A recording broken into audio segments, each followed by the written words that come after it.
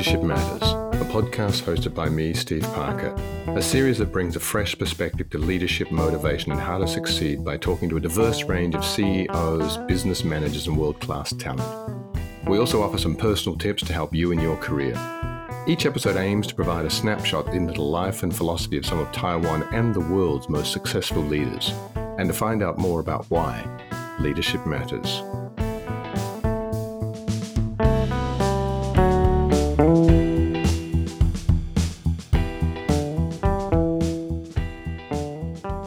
Steven Lynch, it's great to have you in the studio today. We're doing this online. You're in the UK. I think you're in Cambridge at the moment? Yes, moved back to Cambridge after 12 years in China. Wow. We're going to get into that. Steve, I know you as the head of the British Chamber in China, and I know that there's been a lot of developments that you've had over the years. Prior to China, where do you come from and kind of what led you to China in the first place?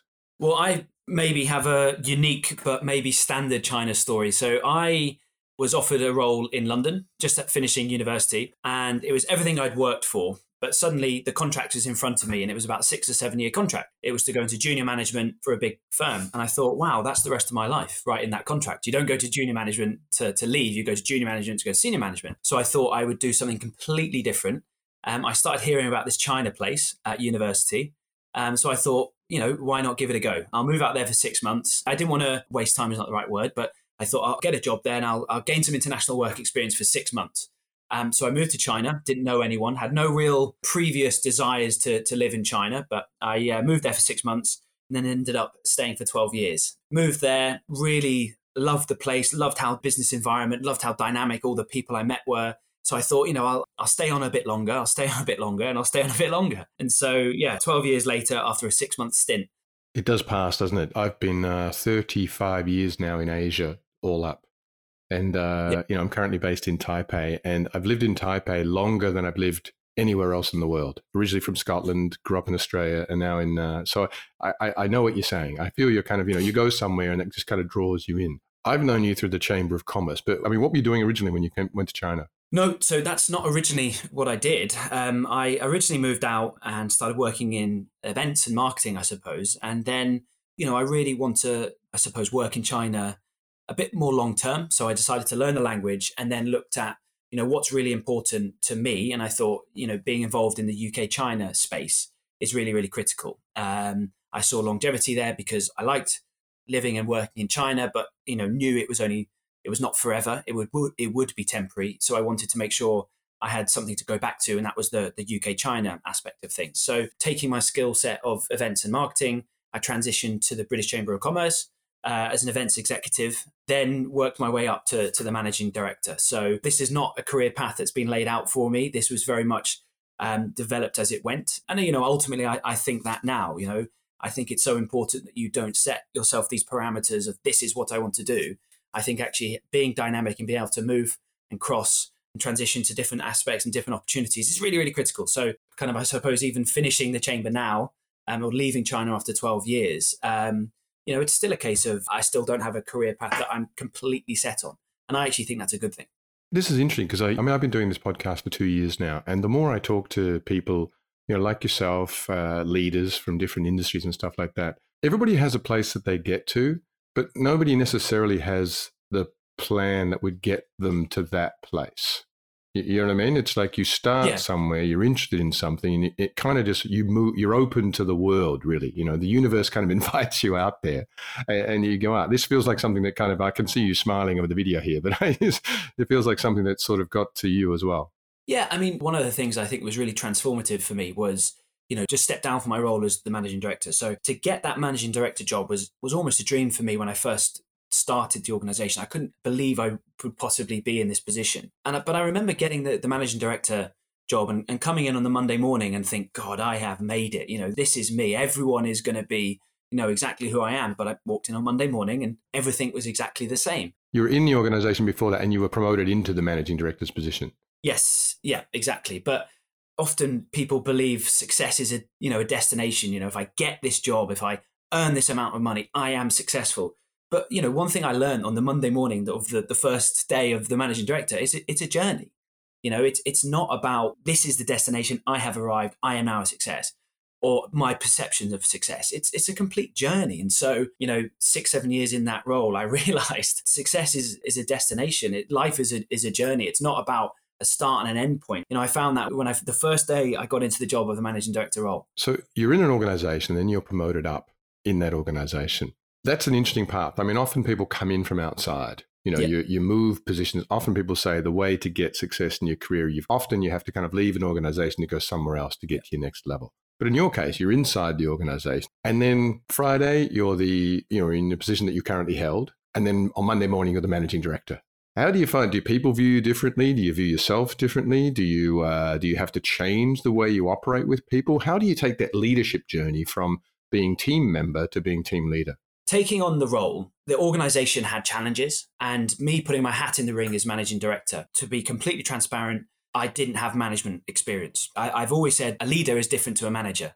I think leadership in many aspects is more important than management. Management is a skill you can learn, but there is a big difference between leadership and management. And so when I put my hat in the ring for the role, I remember being asked in the job interview, what's your management experience? Well, I have none, is the truth.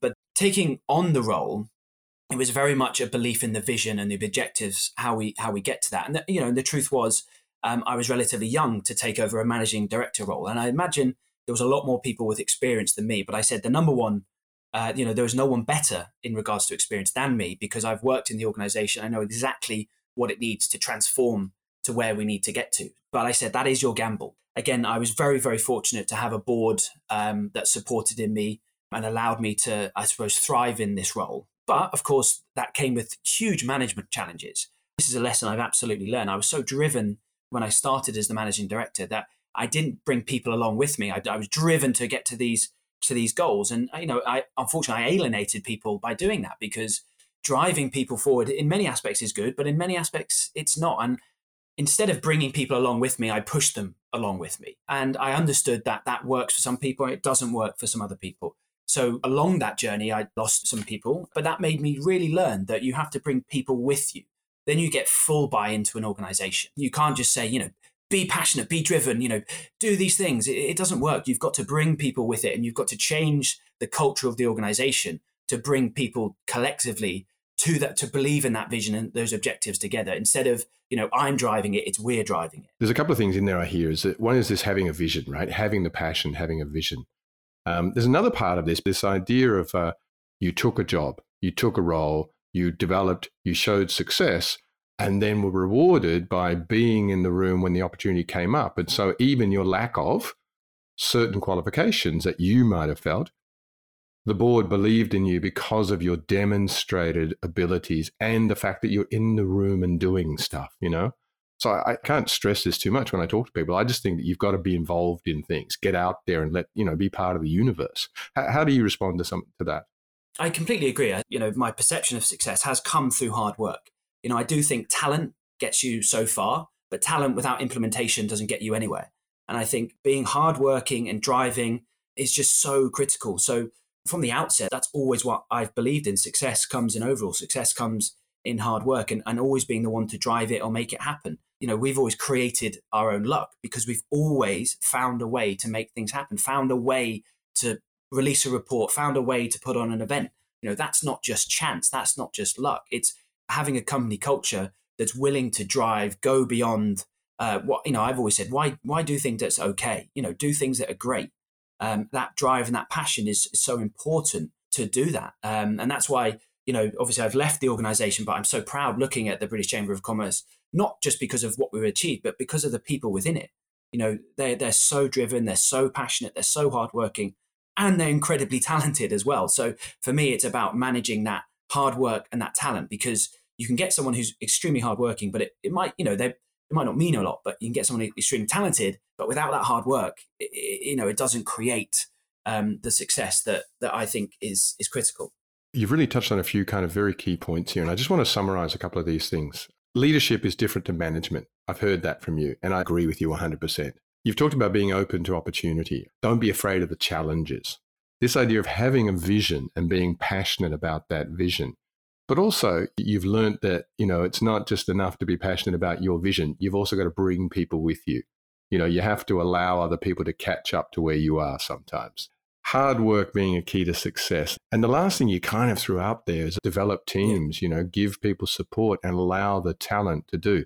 Our success as leaders, I think, comes from the success of those people around us. No, I completely agree. Again, we talk about mentorship and we talk about advice all I can give is my experience. And I think one of the things I always tell people is people come to me and they ask is, what could I do with my career? Where could I go next? And I said, it's so important that you just take a self-evaluation about who you are as a person. What are your values? What's your belief system? What are your skills? What are you really good at? What maybe you're not so good at? But understand your values, your beliefs, and your skills. And then look at the company that you might want to work for. Do your values fit with their values? Do your skills fit with the job that's required? Because, a lot of people just want to work for a big company because it's so great to get on your CV. But actually, it's not the right company for you. It doesn't hit your values. Say if you want to, you're a 9 to 5 person and this job's a 7 till 7, that's not going to work. Or you've got a skill set that doesn't fit with that organization. And so I think it's so important that you match values, beliefs, skills with the right organization. Not always possible. And you're never going to get 100% to 100% of what you're looking for. But I think that also comes back down to, my hiring policy when I was working at the Chamber. It's surround yourself with people that believe in this organization, that have the skill set to work in this organization, making sure they have the passion, and the drive to work in an organization. I heard years ago, I don't know if this is true, but an example of this is Richard Branson. He would only hire people in Virgin Atlantic that sort of had this positive energy, because I do firmly believe optimists do more. Passionate, positive people will do more. I think his hiring policy was something around that, he would hire people with a smile in job interviews or something like that. But I think there's real merit to that in regards to, I do believe, optimistic, passionate, hard-driven people will do more for an organization. And it doesn't work always, but I do think, something I really do firmly believe in is match your skill sets, your beliefs and your values with an organization, and you can thrive. Steve, you're a family man. You have children, a child at least, right? Child, yeah. Did you and your wife meet in China, or you traveled together? No, so that's why China holds such an amazing part of my heart, because I met my wife in China. She's actually from the UK. She's from Newcastle in the UK, which is why I said, it's amazing to go all the way to China to meet a Geordie. She's my best friend, and actually leaving China and sort of reflecting on our whole period, whether that be through work, or a big part of my life is rugby and the rugby team out there. It was every success, every sort of experience we kind of shared together. And so every kind of success I had in work, it was always driven from a base of my wife supporting me, and vice versa. And I believe that, every success Leah had at work, it was our, success together. And so it's so important for me. But I think that's also great because, Leah's fantastic in regards to making me my best self. There's your strengths and there's people's weaknesses, and she really brings out all my strengths and to the fore. And that's kind of, drives me to be my best self, and drives me to kind of achieve more in every aspect of life, whether it's personal or professional, because, I've got a support network at home. When I was younger, I used to kind of wonder why some companies would value this kind of family and home life aspect of who you are. Now, we all have different backgrounds, different kind of, the more I think about the kind of people that you surround yourself with, I think is also a reflection of the kind of leader or the kind of person and kind of contributor that you're going to be in a company. It's almost like, we are defined by the company we keep. And I think often, if you meet the sort of people that, not necessarily just family, but, the friends that people hang out with, or I think this environment that we build for ourselves, and I'm getting into a little bit more kind of esoteric topic here, but I think this environment that we build for ourselves has a massive influence, but also reveals our character in many ways as leaders.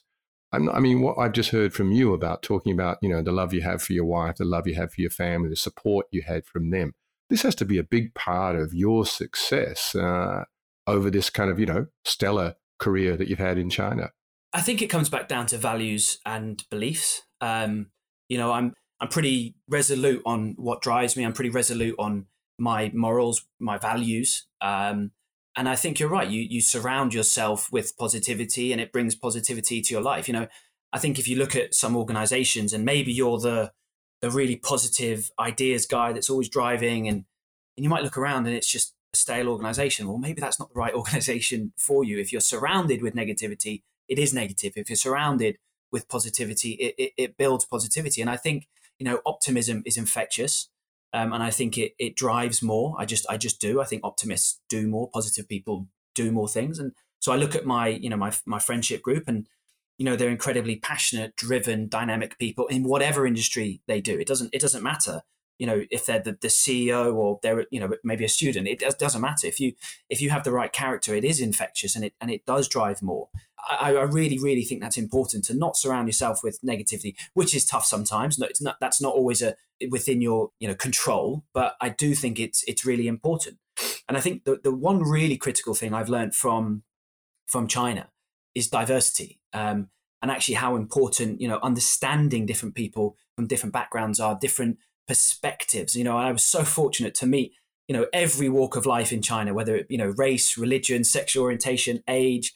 And actually it was just incredible to be kind of exposed to that, to understand different doesn't mean wrong, it means different. And actually understanding different people is just so critical to this world. To some of the major issues we're actually facing currently is around different means wrong, and it doesn't. It just means different. And I was so that's been probably one of the biggest takeaways I've had from China, is diversity is such a value, and actually understanding from other people is brilliant. But it does come back down to wherever they are from in the world. I'm going to gravitate towards positivity, towards optimism. That drives me, and that gives me more drive myself. How do you go about managing? You stepped in as a fairly young man. You stepped in an environment in China where you're managing not only cross-culturally, but you're managing some people probably a little bit older than you, maybe even more experienced in some ways. You talk about diversity, which I think is a super, super motivating thing for me. I love different views coming in, but they can be challenging. There's a way to kind of manage through those. How do you get this vision and alignment, right? Sometimes I see a conflict between these two things. You want to get a vision, you have a vision, and maybe you as a leader have a place, have an area or a direction that you want your organization to go. But you're also wanting to respect diversity of opinion, and kind of different cultural sets, people from different backgrounds, ages, genders, etc. How do you go about tying all of these things together and bringing alignment as a leader? I'll give my perspectives and my experience. I'm not saying it's been completely right, and there's definitely been areas where I have failed. It might be the right word, maybe the wrong word, but definitely learned from. We have learning opportunities. That's what I think. There are things that come to us and we maybe don't get it right. No, and actually I'll come on to failure if we have time, because I think that's really important. But I suppose it was being very clear in regards to where we can go, and that's coming down to a very, very clear vision. And it's not naivety, it's having clear objectives of how we can achieve that. And you have to get people to buy into that vision. You can't just be a visionary leader, let's call it, and no one buys into it, because then you don't get anywhere. So for me, it was having clear buy-in from specific people. And it's not just my vision. This was a collective vision that we had. And so, that was very valuable in regards to, you had clear buy-in from key stakeholders. And as I said, so much of that was driving that vision and then those objectives.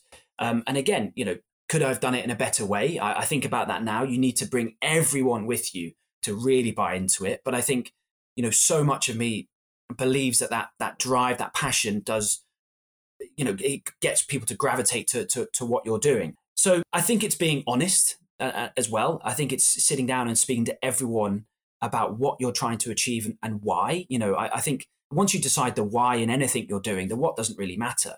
If you can get people to buy into the why you're doing something, and why are we collectively doing something, the what doesn't matter, because that's just the day to day. So I think it's multifaceted. It's not just one size fits all, and it's not just one approach works for everyone. It doesn't. But I think really being clear on just where we can get to and why we can do it is probably I believe in all aspects of life kind of the best way to do things. And as I talk about, originally I may have driven people too much without kind of clearly articulating the vision. And so I think now going into things, it's really getting people to buy into that and be brought with you rather than being driven by you. So I think this idea of this vision, what I'm hearing from you is this idea of vision is kind of singular, right? There is a vision. We've all agreed on a kind of a place we want to be. Maybe the way we get there, maybe the tactics we use to get there can vary, right? You bring a perspective, I bring a perspective. Right or wrong, they're neither here nor there. But I feel like you as a leader are telling me that you trust your people. Once we've agreed on a destination, you're kind of giving trust to these various diverse people to work towards something that we've all agreed on. I suppose from the outset, so if I use an example of the British Chamber of Commerce, we set a goal and a vision to kind of holistically reform the organisation, which is challenging. That's a huge challenge. It's transformation takes years. And so it did take years. We set a 5-year vision. And I think originally it was very much set top line. And then I think years later, as I developed and grew as a manager, I realized it needs to be all of us. It needs to be all of us collectively setting our values, our objectives. And I think, I can't say to someone, this is our company value. No. We collectively set our values.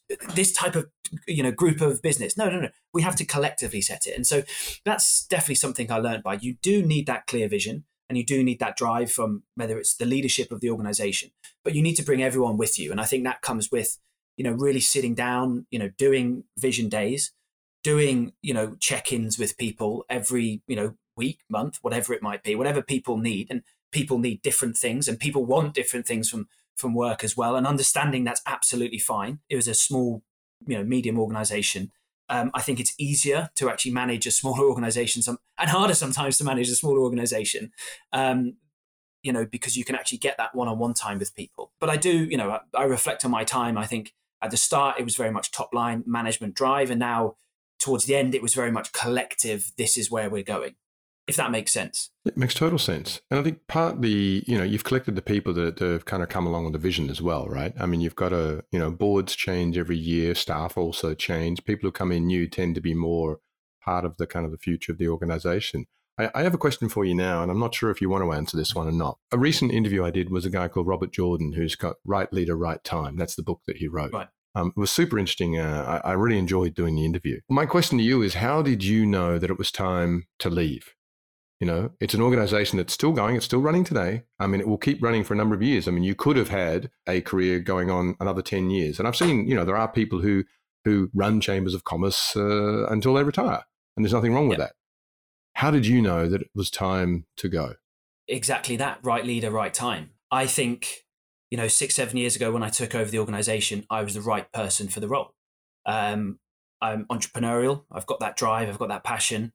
I've got that hard work, and I think that's what the organization needed at the time. I was the, round peg for a round hole. That was what was needed at the time. I don't think people realized it. I think, the background of former people who were in charge of the organization before was slightly different to me. But I think I really, hopefully, won people over by the vision. But I think it's right people, right time. And I think I was needed in that organization for that period. And now I think it's on a different journey. And so I think for me, very much looking at the organization, it's a job I absolutely loved, and it hit, we've spoken about values, beliefs, skills, it kind of hit a lot of these things for me. In fact, it hit all of them for me. So it was an extremely tough job to leave, but I felt like I'd taken it to the level I'd taken it to. I don't think, it would be maybe doing more, but a little bit better. Or, did I want to have a look at a bigger challenge? And not saying that the chamber wasn't a big challenge, but for me, I wanted to move back to the UK for personal and professional reasons. And I think that the chamber is in a different situation now than it previously was. So it was all about the leader at the right time. And I think the organization needs something different to what it needed back then. And I think we have got that through the new managing director. So yeah, I think it comes back down to just knowing, leaving on the peak sometimes. I think that's what go out at the top, right? I think with any job, right, is you can start to repeat yourself. You have a certain set of skills, and maybe you have your go-to kind of, and if you're not learning as a leader, and I'm not saying this is where you were with the chamber at all, but I mean, if you get to a point where you're even afraid that might happen, right? I've done kind of what I wanted to do. I don't have the next 5-year plan yet in my brain, or there's kind of the goals and things that I personally want to do. It's not a negative thing. I think it sounds like you kind of almost woke up one morning and thought, right? I mean, was it instant? I mean, do you know the moment you wake up and you go, yeah, this is what I've got to do? Or did you kind of like germinate some idea over a number of months or? No, I think, again, it's that destination, when will ever be enough? It's not a final destination. So it's not sort of, I've done this, I'm ready to go, I've delivered everything I wanted. It was, there could be absolutely more I could have driven, but for me, it very much felt like, am I going to just do more of the same, but maybe bigger or things like that? And I thought, well, actually, I would love a new challenge. I would love a new opportunity and another challenge. So for me, some things in my life have happened and it's literally been that second and it's been a light bulb going off. And sometimes it does take a while to actually come to that conclusion yourself. And I think this was very much the latter. It took a while to come to that conclusion myself. Obviously, lots of conversations, with my wife, even with the senior management of the board, to understand actually what's the transition. And I also think that's really important. I was so passionate and cared about the organization that I didn't want to be right. Okay, cheers, guys, I'm off. It was actually a case of, look, this is where I'm thinking. This is my mindset now. Let's start thinking about this transition and this succession plan. And we did that a year and a half in advance because it was very much that, I don't want to just pull myself out from the system and it has to rebuild itself. I wanted to make sure I leave on the right terms, and leave with time to make sure that the organization, it's almost like I become, obsolete in the organization before I even leave the organization. Yeah, you have to make yourself obsolete almost, right? As a leader, you've got to leave an organization better than when you came in. Exactly. And I think, a big part of me in life always thinks, pick something up and you've got to leave it in a better place. And I really hope I've done that with the organizations and, everything I've tried to do in life. But certainly with work, I think it's also about, it is about planning. It is about understanding that, when I left on the Friday, there was a new manager on the Monday. Things go on, things are different. And that's really, really critical. So I know that sport is very important for you, and you've talked about rugby before, and you and I have had conversations about rugby. I didn't grow up in a rugby society. Yeah. I grew up in an Australian rules football society, but it's, sport itself, sport itself does have a very big place in my life. A lot of the leaders that I've talked to on this podcast are also very passionate about sports. There's a very definite link, I think, between kind of not necessarily like high level training, but at least wake up in the morning, discipline, go work out, keep, look after yourself. How important do you think, how important is your kind of sports background to your vision as a leader? So again, I'm no professional sportsman or anything like that, but, I do like training. I love running. And obviously I love rugby as well, but I think it's that it gives me the discipline. It gives me parameters of where I know I can push myself to. It gives me time to think as well. For me, it's my big stress reliever in life. But I think I've learned so many principles from either exercise or sport that I translate to my personal life. I always say in rugby, you walk off a rugby pitch, it's a team sport, which is really, really critical. So it's understanding there's an individual and then the team, but then walking off the rugby pitch, I always say you can look in the mirror and exactly, what you did. If you gave up on that tackle, if you decided to not run that extra meter, that. And so for me, that's really, really critical. I always try to be my best self, and that means, I've got my failings and I've got my problems, but the truth is I know if I can be my best self, I can look in my mirror and know that. And I think that's really, really important. So many parallels I've learned from the sporting world that I take to my professional life. For me, it's a huge part of my life. A big part of me, how I got into kind of exercise and sport was when I was younger, 18, I broke my leg really, really badly. All the ligaments in the ankle, 6 or 7 operations when I was at university. And, I really couldn't properly walk, put on a lot of weight. And I sort of jokingly thought I'd do a marathon. And then that was a joke that turned into a reality. And that just gave me such drive, discipline. So much of that I've taken to my personal life.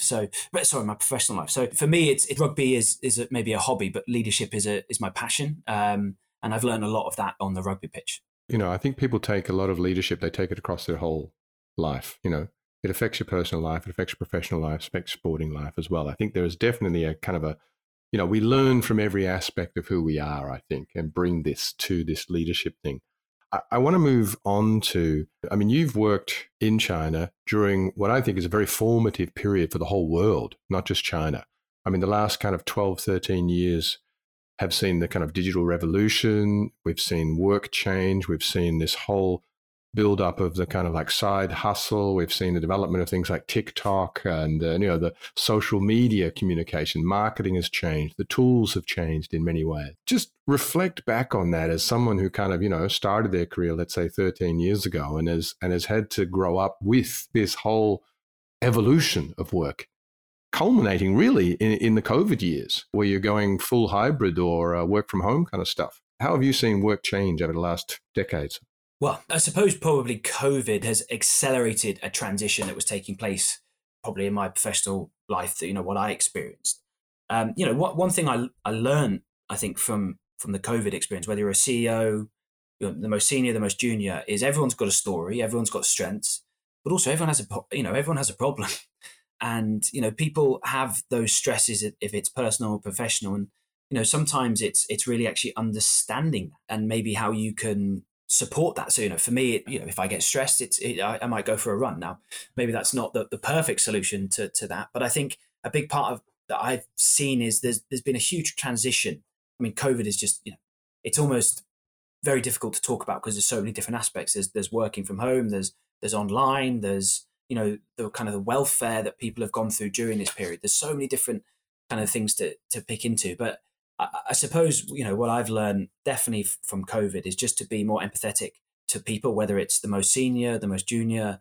Everyone's got a story, everyone's got a problem. And so how can we make people, as I say, their best self? But there's so many, new challenges, in 2023, there was, back at the 2019, I can see coming back to the UK, the work environment has completely moved to online. People are trying to transition to say, look, we need to get people back in the offices. And in London, it seems people go Tuesday, Wednesday, Thursday.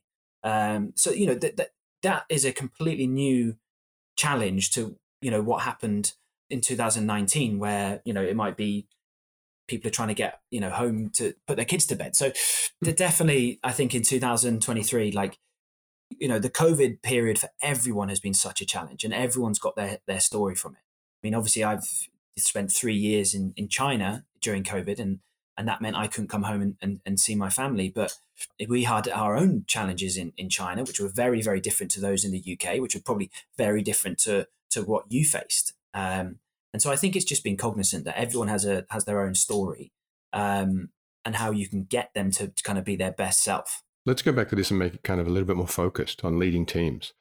Leading teams working from home and leading teams that are in your office. Is there any difference for you? I mean, you're somebody who likes to build alignment, build division, get people working together. You have kind of, you build activities and events, especially as part of your job. That's part of what you do, is bring people together. How do you find leading people in a different environment? It's a challenge. But with challenges comes opportunity. So I think it's a case of... I love your optimism, mate. I really do. Everything's, well, it's a challenge, but it's an opportunity. Yeah, but I think it's, knowing when to push people, knowing when to pull people, knowing when to ease off, knowing when people need the pressure. I mean, if I take, COVID, I mean, China was the first country to go through COVID. We thought it would be the first out, but turns out it was the last. So we transitioned to this digital way of working very, very quickly. And again, you can either see that as a problem or as an opportunity. I very much tried to see it as an opportunity, in regards to how we could, create new digital systems that would work for a younger team. And again, there's challenges with that, and then there's opportunities. But again, it comes down to, the people that you have in your organization. I really trusted the people in the organization to get on with their work and do it. But you need to put the parameters and the frameworks for them to do that, for them to feel respected when you can't speak to them every day. I mean, again, it might not be the same for everyone, but how we created or put structure to our online working was actually quite different to how we created structure to our offline working. I personally like the face-to-face contact. I think it's really important, but circumstances, you just can't have that. So instead of complaining, you need to look at systems that will make that, utilize that better. So we went right the way through from online, back to offline, back to online, back to offline. And I think it's about just understanding their different challenges and how you can utilize the workforce to better thrive in both environments. I personally prefer offline. I prefer being in person with people. I like the face to face. I like meeting people. I like talking to people, but that's not for everyone. And actually some people thrive in the working from home, doing things digitally, and that also allows them to have their own space. And that's sometimes really, really important for people. So understanding that everyone's different, understand it. For me, there was no cookie cutter approach for the whole team that I would implement. I think it's relatively unique to each individual, but I do think there's opportunities in both. It's really interesting stuff. Thank you. I wanted to kind of move to, you've mentioned a couple of times failure, and said if we had time, and maybe as a kind of a final piece, I want to have a look at that. Obviously, there's some stories that you either do or don't want to share. But I mean, learning from failure or how you use failure for your success or something. What do you want to share with us about your kind of, facing up to failure? Yeah, I mean, so failure has been a big driver in my, not life per se, but just what I think personally and professionally. And it comes back down to persistence. It comes back down to hard work. It comes back down to, I think, success comes in overalls. I mean, when I interview people, for me, probably the most important question I ask is, can you give me a time when you failed? I'm not actually interested in the specific incident per se. I'm interested in what they learned from it, what happened. Often some people will say, I've never failed. I go, okay. Or it's, I failed to get this report in time, but I still did the report. They're not really thinking about knowing what I'm asking for. But the point is, failure is so important. And so I think you've got to push through failure to learn how you can get to success. And I think I learned this quite a long time ago, is failure is pushing through crap. And crap is criticism, rejection, arseholes, and pressure. And you've got to push through the crap to get to the success. And I think you learn from failure. I think I never mind anyone failing because they've got to learn from it. I never mind people taking a risk. That's so important. And you've got to be willing to fail to get through that. And I think you look at some of the deemed the most successful people in the world, they have been willing to risk the failure to get to where they are, and they have failed. But they've learned from it, they've developed, and they've come out stronger. So, there's been lots of times in my life I've failed, and I'm still, do things that I would deem I fail at, but I learn from that. It makes me stronger in a way. Every failure makes you stronger if you learn from it. So for me, I think that's really, really important. And I think as a leader as well, understanding that and allowing people the space to fail, to learn, to develop, to grow, that drives a stronger team. And I think if fail and that is the end of everything, then, you're not going to be willing to risk things. And I think that drives a more creative, more dynamic environment if you can, but you've got to learn. I'm not saying failure is a good thing. I'm not, but I think it's a really interesting way of approaching it. And again, it comes back down to seeing opportunities in problems. The way my mind works is there's a problem, there's a solution. There's never just a problem.